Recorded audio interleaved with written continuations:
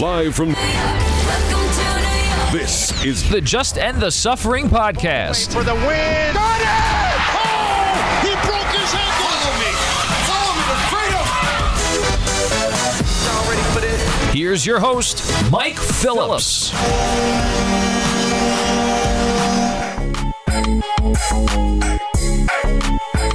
What's up, everybody? Welcome to today's episode of the Just End the Suffering podcast. Your New York Sports Talk, long suffering fan. Your host, Mike Phillips. A very quick turnaround from this episode to the last one. We are getting ready for the NHL playoffs. First round starts tonight. We have the Rangers, Devils, Islanders all in the postseason. So all the New York locals made it. We're going to be joined by Christopher Russo, friend of the podcast, host of the Sports in the Waiting Room podcast. We're going to preview the NHL postseason. This is the first round series here because we're figuring to get at least one team in the second round. That should be a lot of fun. I'm also going to give you a 2-minute drill here. I'm going to tell you the unintended consequences of these shorter baseball games. So I picked up on it. It's going to impact you. Start going to games this year. We'll tell you what that is at the end of the podcast. You like it here on the Just End the Suffering podcast. Feel free to subscribe on Apple Podcasts, Google Play, TuneIn, Stitcher, Spotify, Amazon, all the usual suspects. Simply search for Just End the Suffering for your podcast platforms. My episodes there.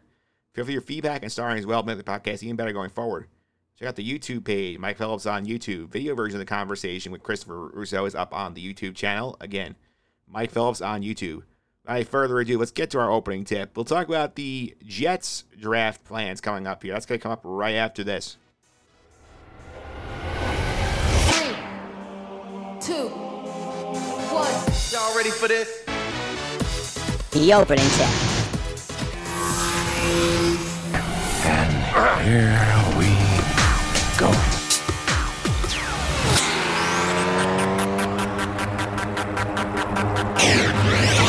All right, opening tip time. Talking Jets draft. The Jets obviously is an interesting spot since we are still waiting for the Aaron Rodgers trade to get done. The Jets and the Packers are still hacking over the price in terms of draft picks. And you can debate either way who's in the wrong here, who has leverage, getting very tired. The general consensus is this. Prior to the draft, the Jets have leverage because the Green Bay wants picks this year. They have to meet the Jet price. After the draft, it goes to Green Bay because Green Bay has the quarterback. The Jets want to get into the building as soon as possible. Green Bay might be asking for more in terms of picks. Jets might want to get a pick back in Green Bay if Rodgers plays just 1 year. It's certainly a concern after he went on Pat McAfee and said he was 90% retired before he went to the darkness retreat. Definitely a thing to watch. This should get done eventually. The rest of the offseason pretty quiet for them. The one big sign they did was Alan Lazard to get upgrade receiver here. They traded away Elijah Moore. We talked about that a few weeks ago here. They've been in play for a few big names and they're not landing any yet. Odell Beckham was in play for them. He was going to visit here. Baltimore up their offer. He signed there before he could visit New Jersey. Calais Campbell, defensive tackle, same thing. He was going to visit the Jets, but the Falcons offered him a lot more money. He signed there before he got to New York. The Jets still have a few key needs. They could use a linebacker. They could use depth defensive tackle because that unit has been decimated by free agency. Use another offensive tackle unless you want to trust right tackle to a competition between Mekhi Becton and Max Mitchell. Use a center. You got to use another receiver if you're moving off of Corey Davis. Could be part of the Aaron Rodgers trade. Another running back would be nice to cushion the blow. Breece Hall's not ready to come back 100% off the ACL because once Breece Hall went down, the Michael Carter, Bam Knight combo did not look great. You could say part of it is on the quarterback not being effective and opening up a few running lanes, but they were not great either. The Jets figure at least have the 13th pick and one of the 2 second rounders. Remember, they flipped a 3 with Elijah Moore for Cleveland's second rounder. One of those picks probably going to Green Bay for Rodgers. It would not be shocking if they use the 2 top picks and go trenches, both picks, whether it's offensive tackle, center, defensive tackle, you name it. They're going to go trenches, I feel like, here. They also have 3 picks on day 3, one in each of the 4th to 6th rounds. This is going to be a pretty small draft class, when we're done, especially when you assume that something's coming out of it for Aaron Rodgers. One thing that Joe Doug has not done very much, but it could happen here, he could trade back with 13. Especially if those 3 top offensive tackles are off the board. He could say, you know what, like, I'm going to go back, get a few more picks, and get some more depth to add to the roster here. That's certainly an option.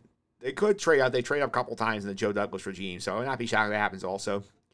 One thing you expect from the Jets here, especially after Rodgers gets on board, I think they'll be very active in that post-draft waiver free agency, where a lot of teams sort of wait to sign guys because those in the compensatory pick formula, they don't count guys you sign after the draft. So the Jets could add a bunch of guys that way, and Aaron Rodgers would be a good recruiting tool because a lot of these useful veterans who don't have jobs, they can say, hey, I'll go with the Jets. I'll put Aaron Rodgers for a year and I can shot to win a Super Bowl.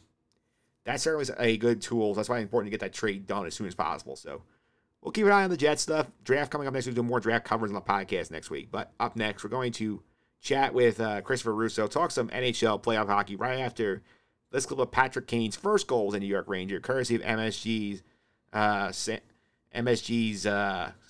broadcast team. Here's Panarin. Down low, Kreider. Back to Panarin. Outside, Trouba. Kane with room. He shoots, he scores! Patrick Kane! It's a power play goal! His first goal as a New York Ranger, and the game is tied 3-3. And now, Sam, after Montreal scored the shorthanded goal, he skated up to Shesterkin and patted him on the pads with his stick and said that was my fault. He comes right back, though, and gets it. All right, we are back here. Busy New York playoff scene here. We talk about the basketball this week. This week we talk about the hockey. Joining you today, got to talk to back in October when we previewed the hockey season. Christopher, not the Mad Dog Russo, the host of the Sports in the Waiting Room podcast. Chris, welcome back. How are you? I'm all right, Mike. How you doing, bud? Pretty good. I got to say, this season felt like it almost never ended, but I feel like there was like so many twists and turns here. What was your big takeaways in the season as a whole? Big takeaway, you probably have to think about the Bruins, I think, first and foremost, just breaking that record. It's funny to think, though, no one's actually going to talk about the fact that they actually don't have the record for points percentage. It's almost like, how like the 98 Yankees have more wins than the 27 Yankees, but the 27 Yankees played fewer games. Montreal played fewer games in 76, 77. Not this year. They had a horrible year this year. But when they broke the record for points, they had to play fewer games, not to mention there wasn't a point for losing in overtime. If you lost in overtime, you didn't get a point. So, that's what I think of first and foremost. I think you think of McDavid having somehow an even better year. I think far and away the best year of his career. He's probably going to win the Hart for the third time. That's something that a lot of guys have not done. And I think putting a stamp on him being, I know he hasn't won the cup yet. He hasn't played in a final yet, but he is probably the best player of the last decade, I would argue. And maybe the best player of the new millennium. He's on a pace for, he's on pace for 2,000 points if he plays a full 20 years. He'd be the only guy besides Gretzky to do that. And so I think his emergence continues. I wouldn't say Stanley Cup hangover for Colorado, but them being without Landeskog for much of the year, and apparently now they're not going to have him for the playoffs. That's huge. Them being without Makar down the stretch, and I think the fact that the Eastern Conference is again a lot stronger than the Western Conference, but I don't think there is a huge favorite in the Western Conference the way that Colorado was last year. Yeah, also throughout the Eastern Conference, I point out here is like this is a very unusual playoff for people watching the last decade or so. No Pittsburgh, no Washington. Yeah, some people will probably call it refreshing. Yeah, and some people are very surprised. It depends on who you're a fan of, but it's interesting though. No Crosby, no Ovechkin. You even throw Malkin in that mix because you forget he's an all-time great player. You forget that Backstrom is an all-time great player. Guys like TJ Oshie and John Carlson, Chris Letang, and a number of marquee guys that are, if not Hall of Famers, they're the Hall of Very Good at the very least. And you're going to be missing two blue blood organizations. And of course, Pittsburgh making some changes in the front office is very interesting. Really just a quick decision there. So no Pittsburgh, no Washington. It does leave things a lot more open. But then again, you also remember you still have the 3-time defending Eastern Conference champion Tampa Bay Lightning that are still in this thing. And they're in the same spot they were last year when they nearly won the cup again. Yeah, that's for sure. You're also pointing out here that I think no team is happier that Pittsburgh missed the playoffs in Florida, which would have had to give up a very high lottery pick to Montreal if they missed the playoffs. So good for the Panthers. Yeah, tough for Montreal because they have a guy like Marty St. Louis who is just beloved there, and it's been a real struggle for them the last few years. No Carey Price, and it's tough to determine what their future really is. But Florida getting back into the playoffs after having won the President's Trophy last year and then just kind of sneaking in. That's a tough matchup in the first round with the Bruins. I think they would probably be the team the Bruins would want to face the most out of that whole Pittsburgh, Buffalo, Islanders, Florida, those teams that were left. But Florida's back in. Credit to them. Yeah, credit to them. Let's start with the Rangers here because obviously they were the team that had expectations for going into the season here, and definitely the most interesting thing for them this year was watching how they changed their roster on the fly because Shesterkin didn't start off quick. They had issues fitting guys in. Then they make the trade with Tarasenko. You figure, okay, they're probably done. Then they spend like a week and a half contouring their roster, make the captain as Patrick Kane here. Like, What do you think about how the new look Rangers look now? They got these two big stars in here with the core they already had. Well, I think Tarasenko has fit better than Kane has a little bit. I think that's also because Kane has missed a few games due to injury a little bit. But yeah, they've both acclimated pretty quickly to the organization. I think we knew that both of these guys wanted to be Rangers, and that's an attribute that you want to see if you're a Rangers fan. You go back many years, and you go back to Mark Messier, obviously, and that's a guy who was from Edmonton, had won the Cup 5 times in 12 years, had won the Cup without Gretzky even. And it's a guy who still wanted – he could have played the rest of his career in Edmonton, could have played the full 25 years in Edmonton, but he wanted to come to New York because he knew how big a thing it was to be able to come there and to win and to lead a team to victory. And so Kane and Tarasenko are not the leaders necessarily, but these are guys who have won a combined 4 Cup rings in Chicago and St. Louis, and were probably the best. Kane was probably the best player for Chicago, maybe not the most complete player. That would be Taves, but the best player that they had. Tarasenko was at least the most skilled player that St. Louis had when they won the Cup. And so those are guys who are, they're a little past their prime, probably. Kane more so. Kane's a little older, but 2 guys who have seriously acclimated to the organization. And of course, we knew that Kane and Panarin being together was going to be huge. I would argue that if the Blackhawks had not traded Panarin for Brandon Saad, the Hawks might still be winning right now. You can make that argument. But those 2 guys have really been able to fit in well, besides, still having Fox, Kreider, Zibanejad, and Panarin, and all these guys who already take up a lot of points. These guys have fit in very well. Yeah, they have here. It's interesting look at how they built the team, the deadline, this is supposed to last year. Because last year's, we're going to fill a bunch of holes. We're going to get a bunch of role players. I mean, Tyler Mott's the good guy on both teams. But, this year now, it's, much more, top-heavy in terms of, now we have guys who fit the top lines better as opposed to where last year elevating guys into those top right wing spots that didn't really fit that role. So, which do you think is a better mix? Would you rather have last year's team right now or this year's group if you were a Ranger fan? If I were a Ranger fan, I'd probably rather have last year's team. Here's the thing, though.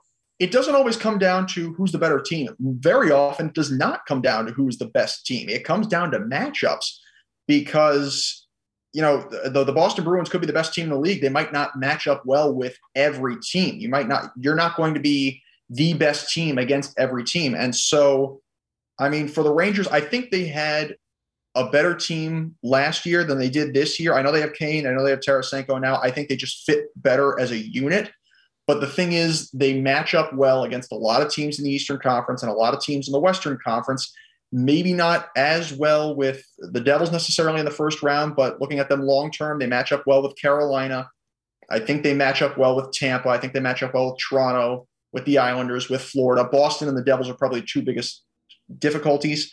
Shesterkin, obviously not nearly as good as he was last year. Still a very strong year, but that he also set the bar so high last season. I think they do have a lot less downside, though, than they did last year, because the one downside, I think the one consistent weak spot in that roster, frankly, for them, I thought was Patrick Nemeth. And Patrick Nemeth is no longer a Ranger. They also talked about, Ryan Strome had a lot of upside, but he was also a guy who missed the open net a lot and did that even in the postseason. So that was another guy. They lost Kopp, they lost Vetrano. Those were two big guys, but they also got Kane and Tarasenko.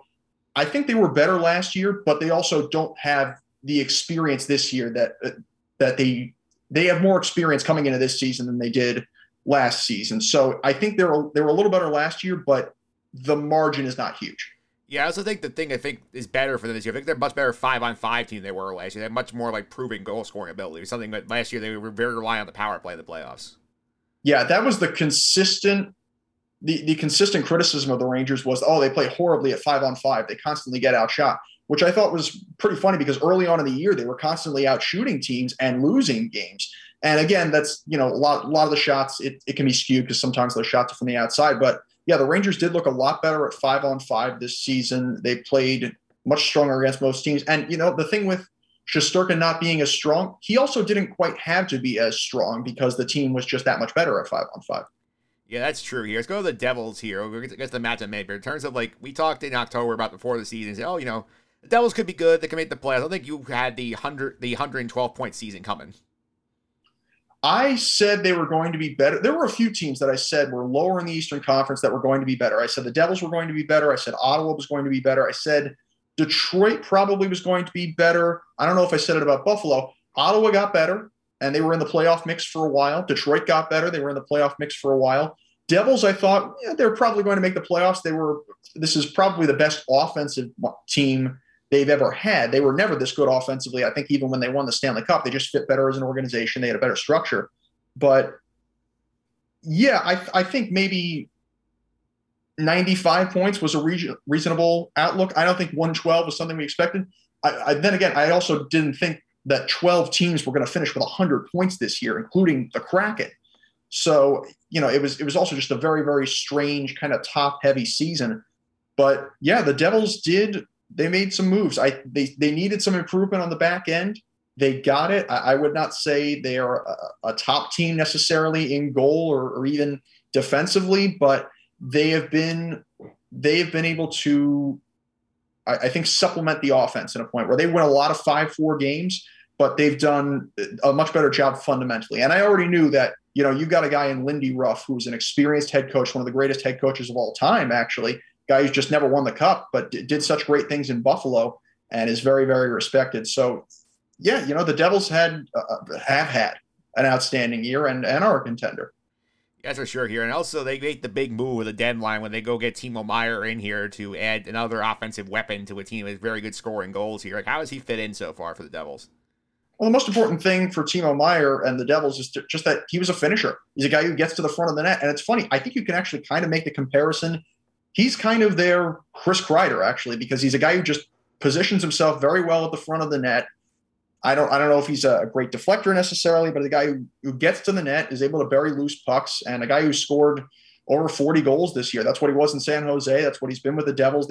He'd been linked to them for a while, and they needed a finisher. That was the big thing, because Jack Hughes is a 40-goal guy, but he's also able to facilitate. He's a good player. He's a good goal scorer, and he's a good facilitator. He's a very complete player. And Timo Meier is a guy who's just able to finish for them. Yeah, that's for sure. Now we get this very fun first-round match between the Rangers and the Devils here. I think they only played, once after the deadline moves, the Devils won that game here. And, what are you looking forward to in this series here? How do you think it's going to break down? Well, it's funny because the last game between the Devils and Rangers, I think, kind of, in many ways, defied expectations, because you were probably expecting a Devils win at that point, but you probably expected a higher scoring game, or an average to higher scoring game.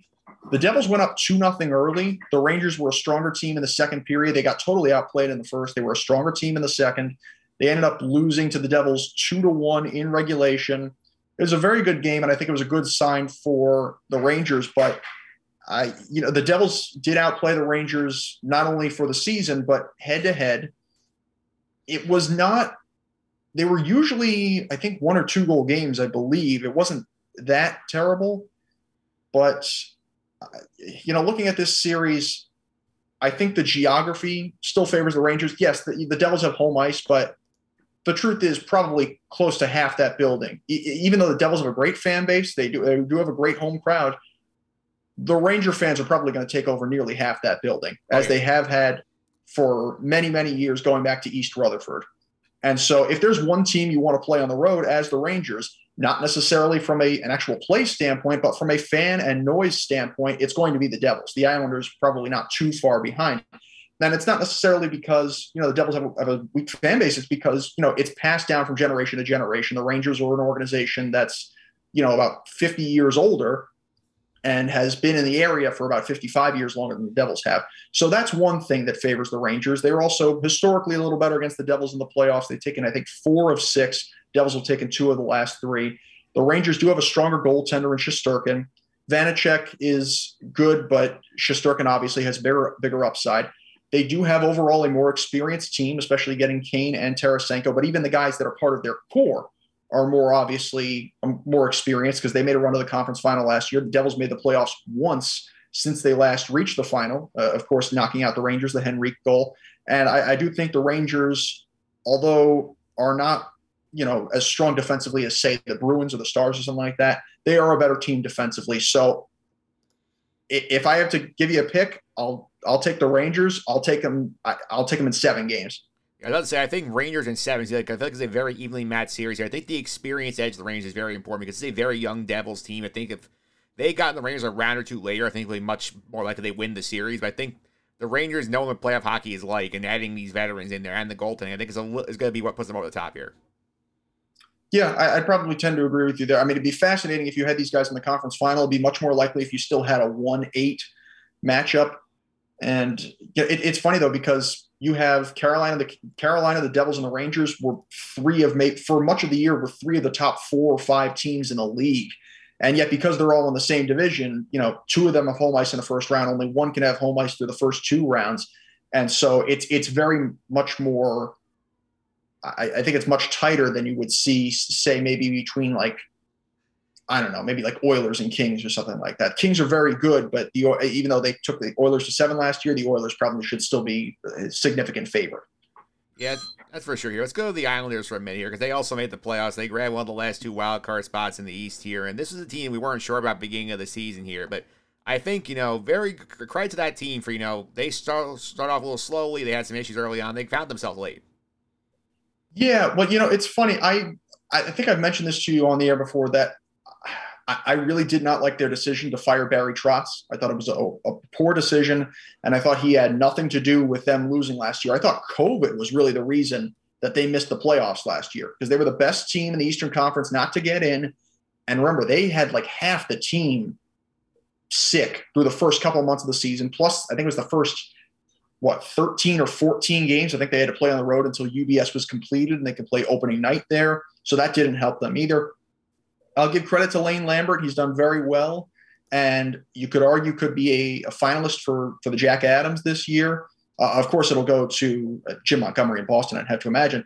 He's done well, but again, he's benefited from the Isles not getting COVID like half the team did last year. I think Sorokin, as good as he was last season, has very much improved to the point where he could maybe be a finalist for the Vezina. You could argue. I mean, it's going to go to Allmark, but still the point stands. And the team, credit to them, the team has battled through the Barzal injury because there's no player more important to this organization, with the possible exception of Sorokin, than Matt Barzal. There's no skater more important to the Islanders than Matt Barzal. And then Brock Nelson has also been consistent and had a solid year. He's had, I think, at least 35 goals this season. So he's really been the guy they've needed.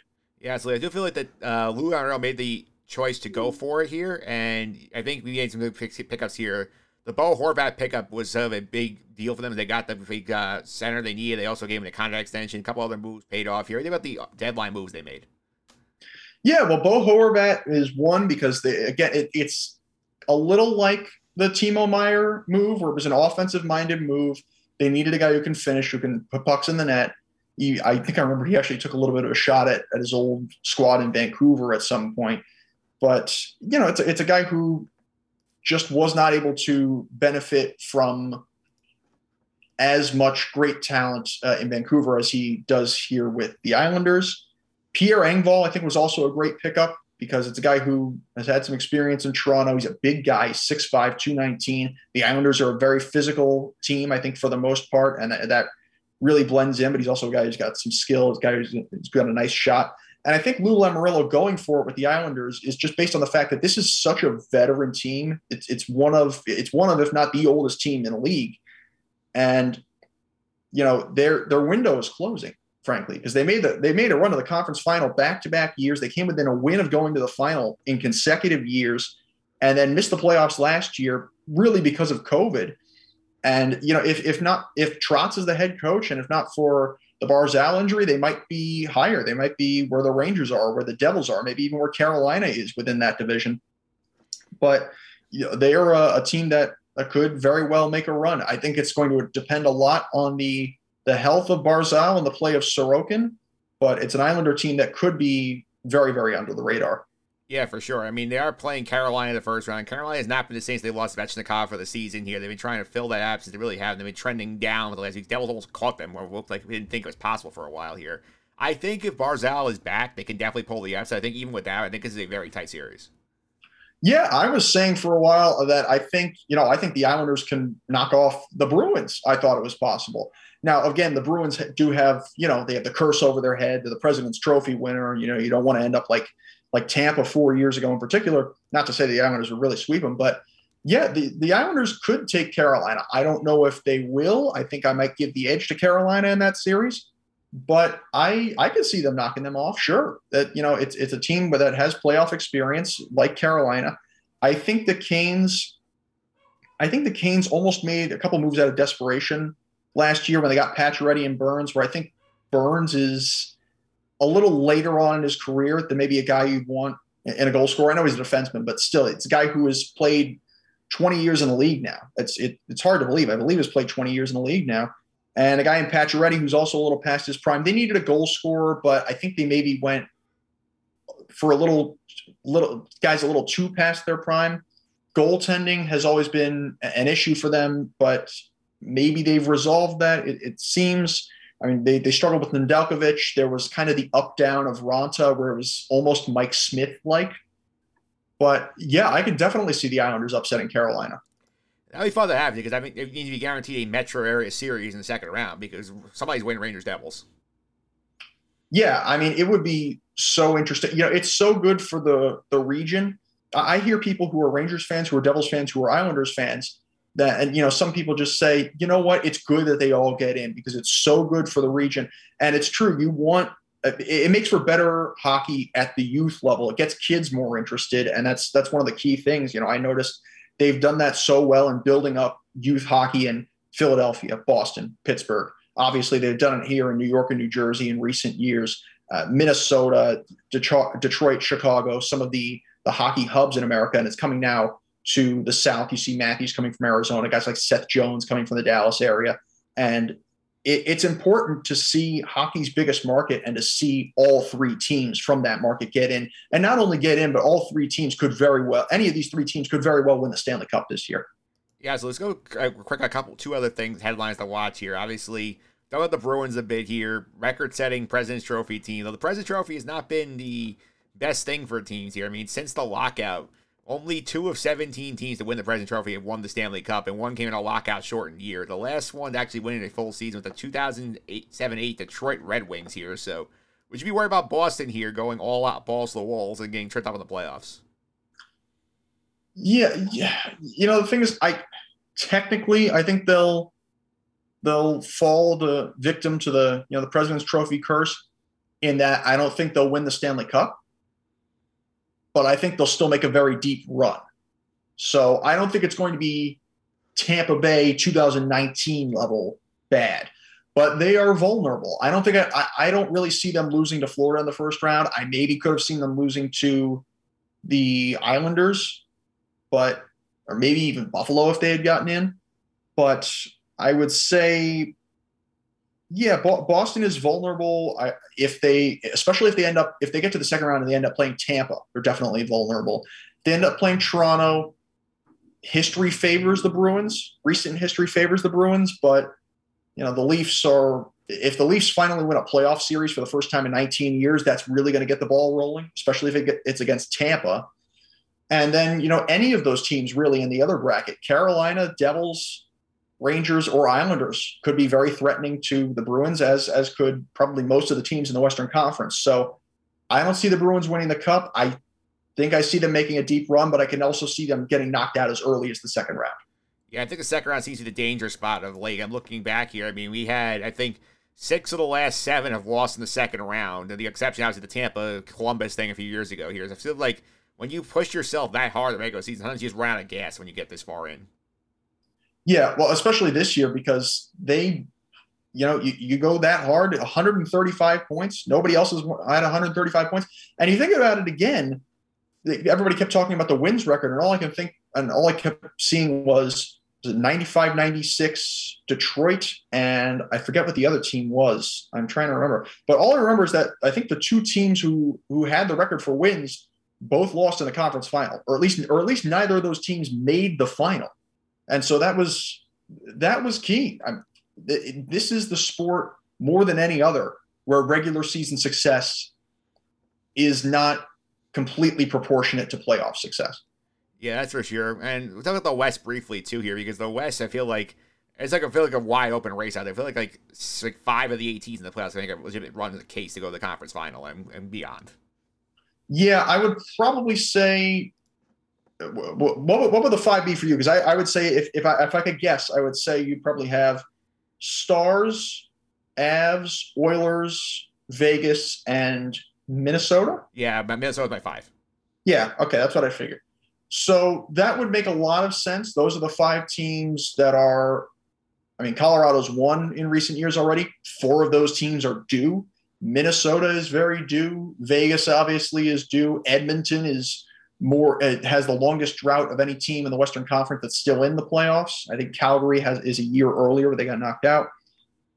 Yeah, in terms of who's the favorite in the West, I mean, going into this year, I might have said Colorado, but the thing is, as opposed to last year, there is a goaltending change. I don't know if it's really a downgrade or an upgrade because Georgiev's played very well this year. I always knew he was a very competent goaltender with the Rangers. He just, of course, was in the shadow of an even better goaltender in Igor Shesterkin, and even before that, an even better goaltender in the twilight of his career in Henrik Lundqvist. But Georgiev for Kemper, it's iffy. And then you also had Francouz was there for a while. So that's one thing that kind of evens out, though, I think. But potentially no Cale Makar. We'll see what happens with him. We know for sure no Landeskog. That's huge. And another big thing that nobody really mentions, Nazem Kadri is not on the Avalanche anymore. Not since last season was he there. He was a huge piece. And so I don't think the Avs are the favorite. Personally, for me, I think the two favorites in the West would probably be, for one thing, Edmonton. I don't really see it with Vegas just because I've heard that, I don't know, there are character issues. We've heard with Jack Eichel, I think there are issues. And, we talked about his split with Buffalo. Bruce Cassidy, apparently, I've heard the reason he was forced out of Boston was that he didn't really get along with the players, most importantly, that whole Bergeron, Marchand, Pasternak grouping. And if you don't get along with Bergeron, you're not getting along with anybody, really. And so I would say the Oilers, because McDavid has had the best year of his career. I think they've shored up their problems in goal to an extent. I think they have a lot more faith in Stuart Skinner. Draisaitl's also had an outstanding year, maybe the best year of his career. They're just due. And I would also say Dallas would be my other favorite. I'd say Edmonton and Dallas, because Dallas, good defensive structure. They got a hot goaltender. They've got maybe the hottest goaltender in the league, at least coming from last year, in Jake Ottinger. So one of those two teams, I would say, would be the favorite. Yeah, absolutely. Obviously, we were recording on Friday afternoon before the West Rack really finalized. We're still waiting to see if Colorado gets that division title over Dallas out there in the West. But, you had to make a pick today. Who would you be your cup finalists on both sides? It's funny. Part of me kind of wants to say, part of me thinks the Rangers could get through, but I don't think they match up. They've never matched up well with the Bruins, not in my lifetime at least. I would say the Bruins. I would say the Bruins, and I'll probably say, I think is good. I believe in the theory that good defense beats good offense, and you can kind of say that with the Bruins or against any of those teams in the East, really. I think it's going to be the Bruins, and I'll say the Dallas Stars in the Stanley Cup final. That'd be an interesting final. That's not a usual pairing we get. No, well, they've never played each other in the final before. I don't believe. Yeah, Bruins North Stars was never a final, and it would also be interesting because then you see Tyler Seguin going back to Boston. So yeah, that would be a really fascinating final. That's where I'm leaning right now. I could very well be wrong. I think I had Carolina over Colorado last year.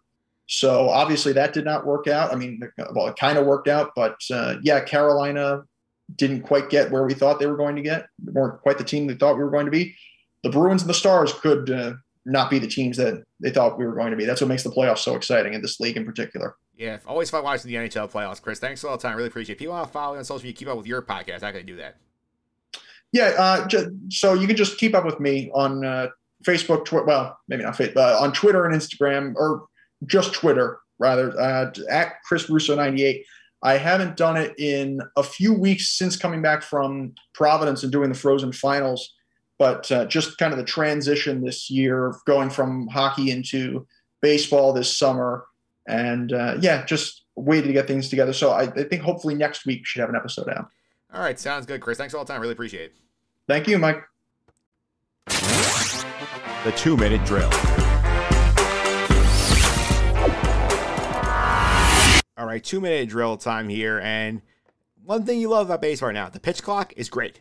It's thriving. Games are much more crisp, much more action-packed.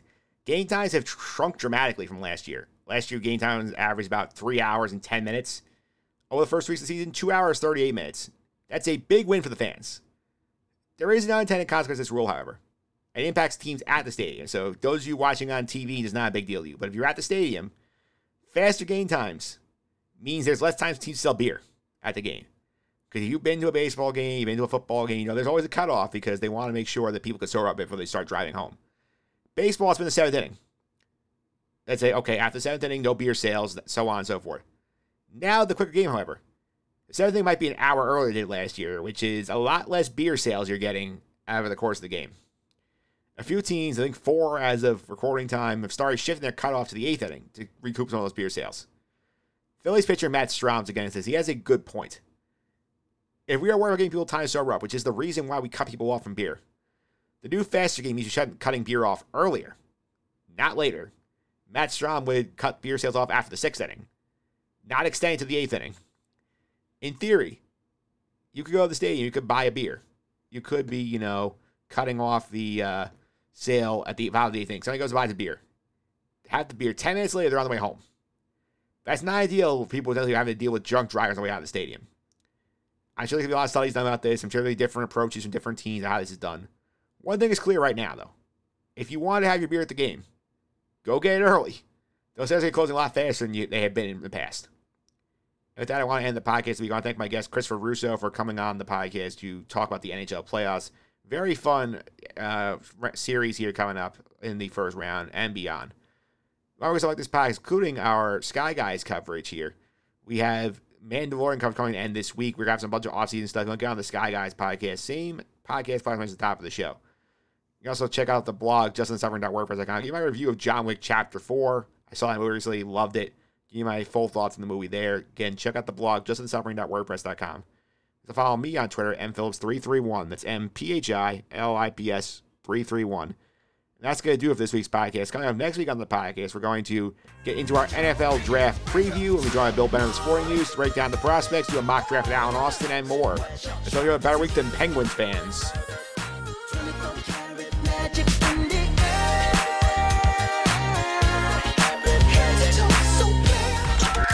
This has been the Just End the Suffering podcast. I'm out.